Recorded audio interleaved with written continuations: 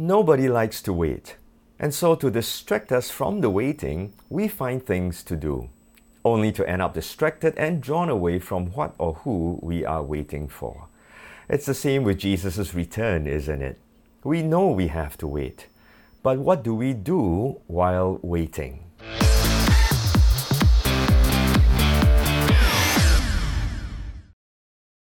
Hi, this is Hanson from Arkeepers Awakening, a ministry dedicated to the awakening of the saints that we may know and fulfill our God-given kingdom assignments.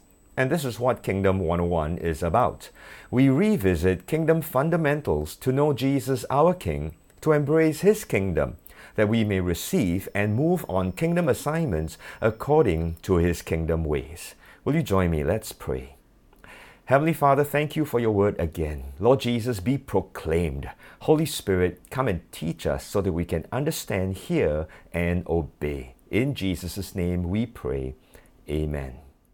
If you have been journeying with us, we have been working our way through the Olivet Discourse in Matthew 24 and 25. Understandably, Matthew 24 is the go-to chapter for end times discussions, dialogues, and debates. However, I feel that too much emphasis might have been placed on the first part of this chapter when more attention, a lot more, should be directed to Jesus' repeated directions in the latter portion of Matthew 24 and 25. The eschatological backdrop that Jesus presented to His disciples is meant to give us context, not concern. It is to help us focus, not fear. We are not expected to be wondering about the unexpectedness of Jesus' return while waiting. Instead, as we shall see in this teaching, we should be working while waiting. Sadly, too many are caught up with watching the signs and missing Jesus' point. Let us be very clear that when Jesus said to watch, He wasn't referring to the numerous YouTube videos of prophetic speculations about the end times. Let me categorically state that all that has been prophesied will come to pass. Not a word will fail. Matthew 24 verse 35. Our part is not to predict or speculate. Instead, against what has been provided to us by the Lord, our part is to respond correctly, that we may be ready and prepared when Jesus returns for His kingdom people. So what do we know so far? Firstly, we know that we do not know the exact time of Jesus' return. Throughout this discourse, Jesus mentions and repeats this important point 5 times. Matthew 24:36, 24:42, 24:44, 24:50, as well as 25:13. Secondly, we know that we need to be watchful, be alert, be ready, be prepared, be faithful. That readiness and preparedness is characterized by watchfulness that leads to faithfulness. Now, consistently, Jesus emphasizes this over and over again throughout all the parables. Consistently, Jesus presents 2 categories of people, those who are ready and those who are not. Consistently, Jesus presents a conditional promise and also a consequential warning. We can be certain that the promise is certain if the conditions are met. Likewise, we can be certain that the warning is not an empty threat, that the consequence is certain if the conditions are not met. Well, this is what we know so far. But what do these mean practically? Based on what we know, do we know then what we are to do in the meantime? What are we to do while waiting for Jesus' return? Through this next parable, we will learn and know that we have to be working while waiting. Our text is Matthew 25, verses 14 to 30, commonly referred to as the parable of the talents. In the New King James, the parable opens with, "For the kingdom of heaven is like a man traveling to a far country." However, in the original text, the phrase, "the kingdom of heaven," is not there. So how did the translators get the idea to insert the kingdom of heaven then? Simple. From the very first word, for. As a conjunctive, it links this verse to the previous verse and also the parable. And since the parable of the 10 or the 5 plus 5 virgins is a kingdom parable, then this parable is also a kingdom parable. This also means that this parable is to be considered as an extension from the previous parable. It is an elaboration of Jesus' main point in the parable of the 5 plus 5 virgins. In other words, Jesus doesn't just tell his disciples to be ready and prepared. He goes on and explains how they are to be ready and prepared. By now, we should know that parables are simple stories with easily identifiable characters and relatable situations that contain one key point, and usually presented through a plot twist that captures the listener's attention, and this parable is no different. It involves a master and his servants, or more accurately, slaves. That's what the word doulos means. Well, slaves or servants were legal property of the master, and they were there to serve the master's agenda or will. In Jesus' time, in the Roman Empire, slaves could earn wages and bonuses and even acquire property. And so there's no second guessing here that is required. Clearly, Jesus is the master and we are the slaves. No issue with this at all. But are we as clear about what Jesus requires of us? Let's learn together by exploring the key points I notice in this parable. Allocation of assets according to abilities, alignment and assignments, accountability and assessment, affirmation and approval, access and abundance. Now let's remember as we go through these points, this parable is a kingdom parable, like those in Matthew 13. As such, with all things kingdom, it requires kingdom wisdom to receive and to respond rightly. And so, he who has ears to hear, let him hear. Allocation of assets. Matthew 25, verses 14 to 15a. For the kingdom of heaven is like a man traveling to a far country, who called his own servants and delivered his goods to them. And to one he gave 5 talents, to another 2, and to another 1. Let's talk about assets first. Unfortunately, the word talent in this parable has caused considerable confusion in the way this parable has been interpreted or applied. Talenton does not refer to skills, giftings, strengths, or abilities as we understand the word talent today. In the New Testament, it refers to a unit of exchange, and it could be gold, silver, or copper. Well, simply, talent refers to money or financial resources. Commentators may differ as to the value of one talent, but all agree that even one talent, it refers to a lot of money. And similarly, we have lots and lots of kingdom assets, resources, and also capital at our disposal. And these are not just financial resources, but also human resource, as well as every spiritual blessing in Jesus Christ. Let's look at allocation. Out of the master's possessions, he allocates his assets to the servants. In the New King James, it says his goods, the ESV, his property, NIV, his wealth, and the NASB, his possessions. Well, the thing to note here, the key point, is that everything belongs to the master, not the servants. The servants are merely entrusted with these assets. So when it says that he delivered or he allocated, the word used here means to give over the power to someone else. And out of the riches of the king and the kingdom, there's also been an allocation and distribution to the people of the kingdom. Now, it may be given to us, but it is definitely not for us. All that we have and enjoy do not belong to us. It has been entrusted to us. It is for the purposes of the kingdom and the benefit around us. And this is what the allocation of assets refer to.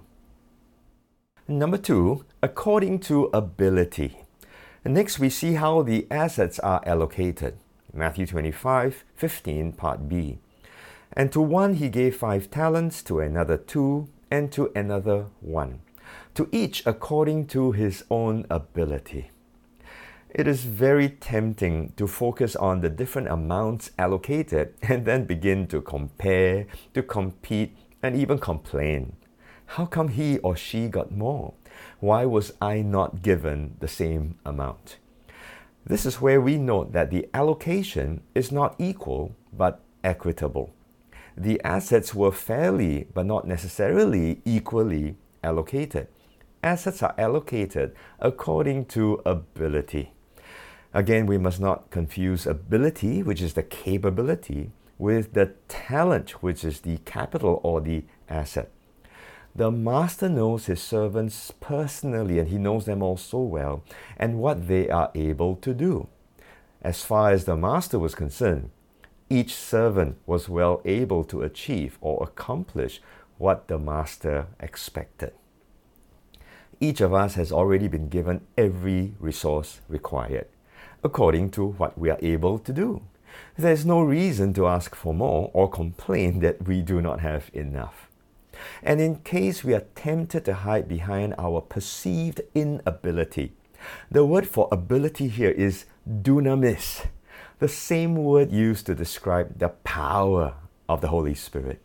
So more than our earthly abilities and skills, we are all enabled and empowered by the Spirit of the King for the purposes of the King. Even if we feel limited by our own ability in the natural, we must recognize that there are no limits in the spiritual. Not by might, nor by power, but by my Spirit, says the Lord of hosts. Zechariah chapter 4, verse 6. The question is not how much we have, but will we use whatever we have according to our abilities. And number 3, alignment and assignment. In Matthew 25:16 to 18, we're told that the one who received 5 talents went and traded with them and made another 5. And likewise, the one who had 2 did the same thing. But the one who had 1 went and dug in the ground and hid the Lord's money. Friends, we have both assets and abilities. But what do we do with these? And this is where alignment comes in. However, this point is not altogether obvious. So allow me to explain. Good servants understand the master's heartbeat, his will and purposes, or can we say agenda, just to keep to the letter A. The first 2 servants went at once and traded with them. They knew exactly what to do, and they went to work immediately. They understood their assignment. And this is the point. Knowing both the agenda and the assignment, their assets and abilities aligned accordingly. Now, the word trade means to put the money to work or to put the assets to work. This, of course, they did with whatever abilities they had. In Luke chapter 19, verses 11 to 27, there is a similar parable called the parable of the minas. Jesus told this parable because the people thought the kingdom of God would appear immediately. We see that in verse 11 of this chapter. Well, not exactly. Waiting is involved, and Jesus explains what we are to do while waiting. And in the various versions in verse 13 of Luke 19, he says, "Do business till I come," New King James. In the ESV, "Engage in business until I come." In the NIV, "Put this money to work until I come back." And in the Authorized King James Version, "Occupy till I come." Now please note, this instruction is not only for business people. It's not only for bankers and investors and financial planners, or that we are to make lots and lots of money, as some have wrongly taught. The idea here is to be doing, to be working, to be busy, to be occupied. We are to be working while waiting. We are to be occupied, going about the Father's business. It's okay to be busy if we are busy on assignment for the Master. We are to be working while waiting. Sadly, without understanding alignment and assignment, many are busy and occupied with anything and everything except the Master's or the Father's business. My dear brothers and sisters, assets have been allocated. Abilities are aplenty. No question about this. The question is if these are rightly aligned to the assignments and the agenda of the kingdom. Because when assets and abilities are aligned accordingly with the agenda of the kingdom, we achieve and accomplish our kingdom assignments. Number 4, accountability and assessment. Matthew 25 verse 19. After a long time, the Lord of those servants came and settled accounts with them. What are we looking for? The king's return on clouds. Now, when does it happen? Well, we don't know. After a long time, it says, which means some waiting is involved. And so what do we do while waiting for his return? We are to be working while waiting. But what will Jesus do when he returns? He will settle accounts. This is not the first time we're seeing this idea of settling accounts. In the parable of the unforgiving servant in Matthew 18 verse 23, we are told that the king wants to settle accounts with his servants. In the parable of the unjust steward, Luke chapter 16 verse 2, he says, "Give an account of your stewardship." We have to give account. And Paul writes and shares the same thing in Romans chapter 14 verse 10, that we will all stand before the judgment seat of Christ. And then in verse 12, "So then each of us shall give account of himself to God." In 2 Corinthians chapter 5 verse 10, now we must all appear before the judgment seat of Christ. And what happens then? We settle accounts with the Lord and he with us. We are accountable. If we accept that there is to be a settling of accounts, then it's very important to know Jesus' criteria of assessment. Let me ask again, what are we looking for? The king's return on clouds. But what is Jesus looking for? Kingdom returns on investment. ROI. Now this is very different from El Roi, the name of God, I can assure you. ROI. The return on investment. Now let's look at the two servants.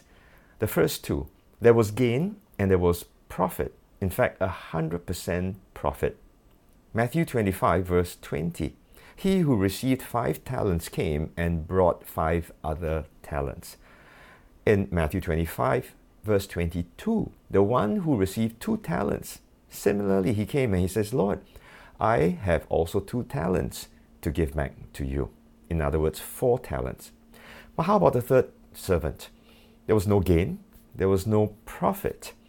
In Matthew 25 verse 24, what he did was that he came, he explained why he did not have any profit, but he explains that he puts it in the ground and he hides it.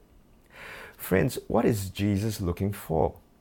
ROI, return on investment, kingdom gains and profitability. He's looking for growth, multiplication, fruitfulness. Now, please don't look at 100% gain as all of us must all bring that 100% rate of return. It also does not mean that there has to be a perfect score or perfect performance. Remember, we are not saved by works, but we are saved for good works. And everything is entirely by His grace. What we do our very best. We are working while waiting. And so don't mistake the 100% to be trying to do everything as perfectly as possible, but we do everything as well as we can. Now, we are looking for the King's return on the clouds. But again, I say, Jesus is looking for kingdom returns on investment. We work while we wait so that we can be ready for accountability and assessment. Number 5, affirmation and approval. After accountability and assessment comes affirmation and approval.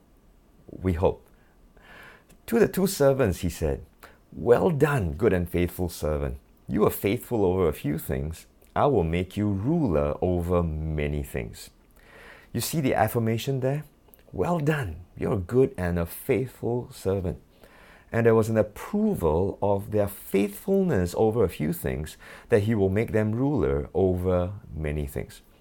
But how did they get this? Remember, there was an allocation of assets, and it was according to their ability.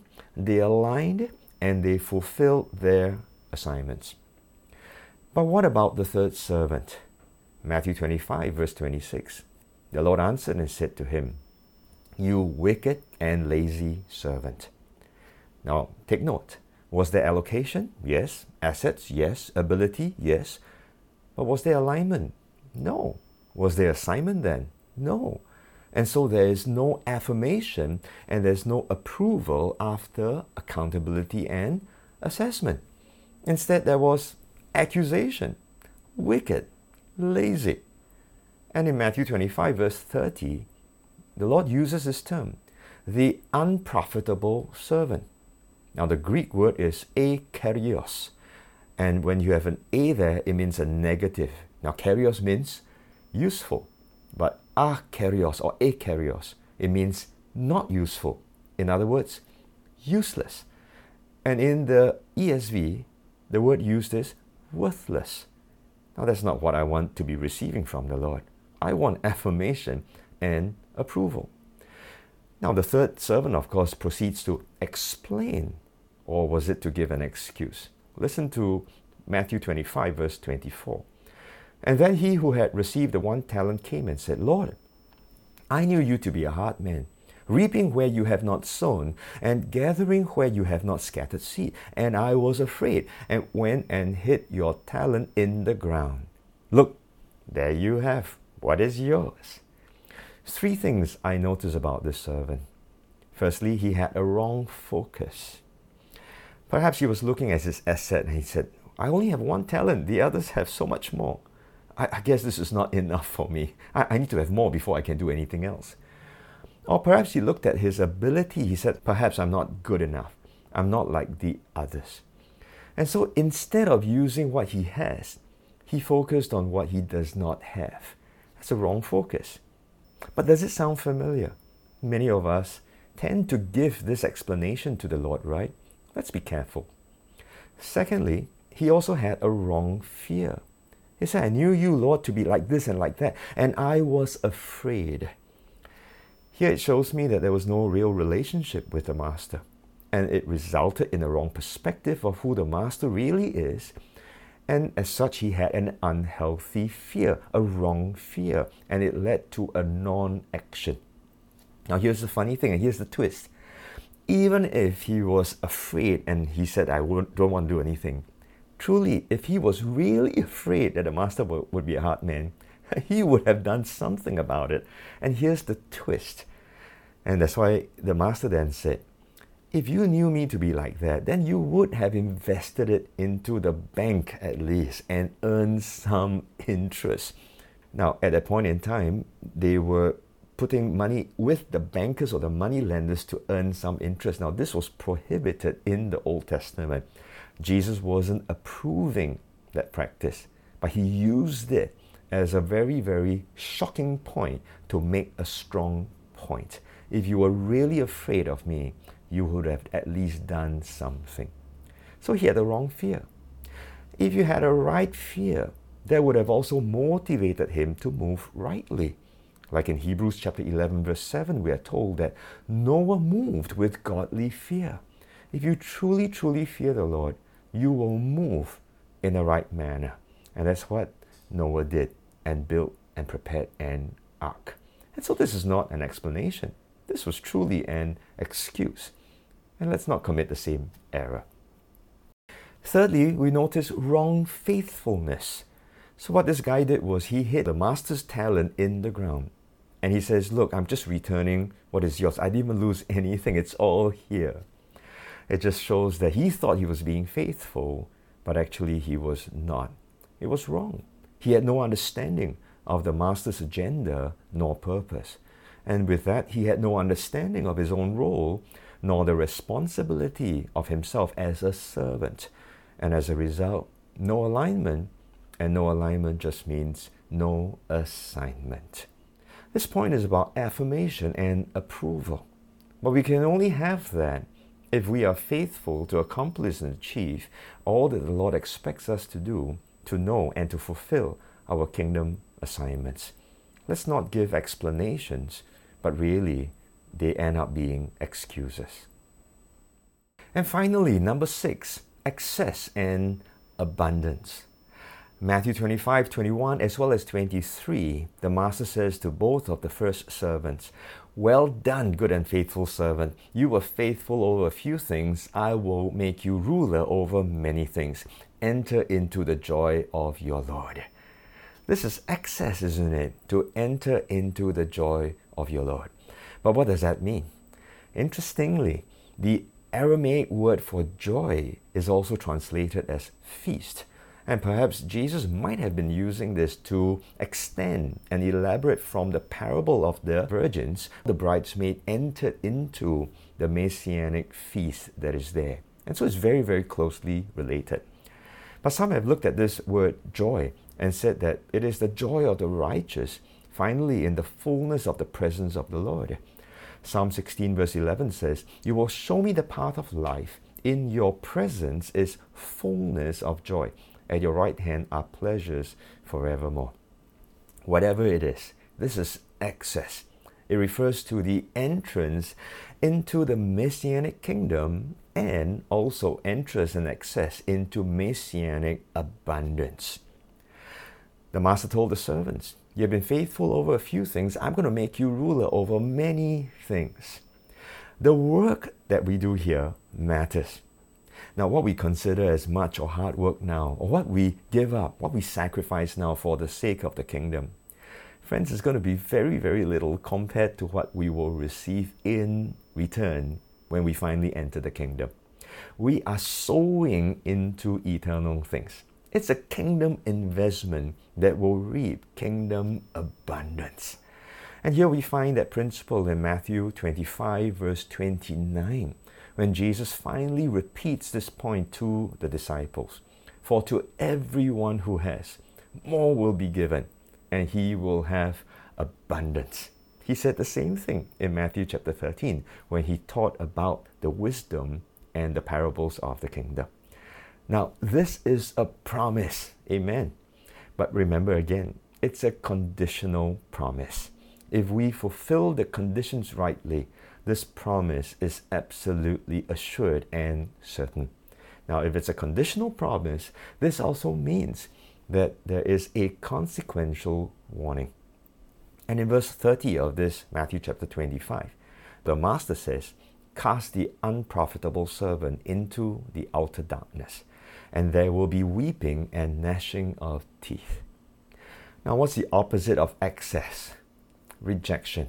A casting into outer darkness, where there's weeping and gnashing of teeth. Now, we've already covered this in our previous teaching. In 4 other places in Matthew, the same phrase is used. Matthew 8:12, Matthew 13:42, Matthew 13 verse 50, Matthew 24:51, and right here in Matthew 25 verse 30. And again, 5 times. And if 5 is about grace, I think it's a very, very gracious warning by the Lord. One thing is so clear about this, that the weeping, the wailing, or the gnashing of teeth, they all refer to a level of intense regret, pain, frustration, and loss. And these would apply to the faithless, the unfaithful, the lawless, and in today's parable, the unprofitable servants. I know we find this harsh and hard to accept. But again, these are not my words. These are Jesus' words. And we have learned this before. A return mindset takes Jesus at his word. Jesus means what he says, both for the conditional promise as well as for the consequential warning. And so, my friends, love the blessings, but remember, let's heed the warnings. But let's work towards the excess and the abundance of the kingdom of God. I hope you learned something from the various points of this parable. While waiting for Jesus' return, don't end up distracted or drawn away from what or who we are waiting for. We must know what we are to be doing while waiting. Jesus doesn't just tell us to be ready and prepared. He tells us how we are to be ready and prepared.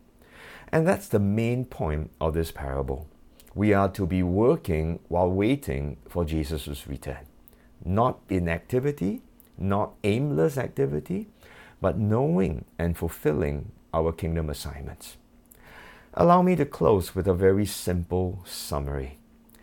Everything that we have belongs to God. Every asset allocated is to be used for His purposes. And these are all given according to our abilities, what we are able to do. There's no need to compare, compete, or complain. God knows exactly what we are able to achieve in Christ, empowered by His Spirit. It is not how much we have, but what we do with what we have. When we are aligned with the agenda of the kingdom, we will be clear with the assignment of the kingdom. We will know what to do, and we will be busy and occupied with kingdom business, working while waiting for Jesus' return. Our Lord's reminders and instructions are extremely clear. There's a conditional promise and also a consequential warning. Our King and Master expects faithfulness and fruitfulness. There will be absolutely no place for excuses. And so don't have the wrong focus, the wrong fear, and even the wrong faithfulness. When He comes, we give account and await His assessment. Looking forward to His affirmation and approval, we must discern the difference between desiring and deserving to hear the words, "Well done, good and faithful servant." May we be those who do not presume upon His grace, but are profitable by His grace, gaining entry into the joy of our Lord, access into the Messianic kingdom and Messianic abundance. Amen. Shall we close in prayer? Lord, thank You for making it so clear and so precise, O Lord. Once more, Lord, we ask Your forgiveness where we try to rationalize or justify, and perhaps we give our own explanation and even excuses. Lord, by Your grace, enable us once more. Show us, Lord, how we can line up with You, to be aligned with Your agenda and Your purposes, so that we may know our assignments, and with all You've allocated to us, Lord, according to our ability, that we may be found faithful, that we are ready to be accountable when we meet with You. And we know You're going to help us, Lord, because You said You will never leave us nor forsake us as we go about the mission and the agenda of the kingdom. We ask all this in Jesus' name. Amen. Thanks for joining me for another Kingdom 101 teaching. For past teachings, visit our website, kingdom101.archiepasawakening.org. Until the next time, this is Hanson signing off. Stay awakened, aligned, and assigned. God bless you.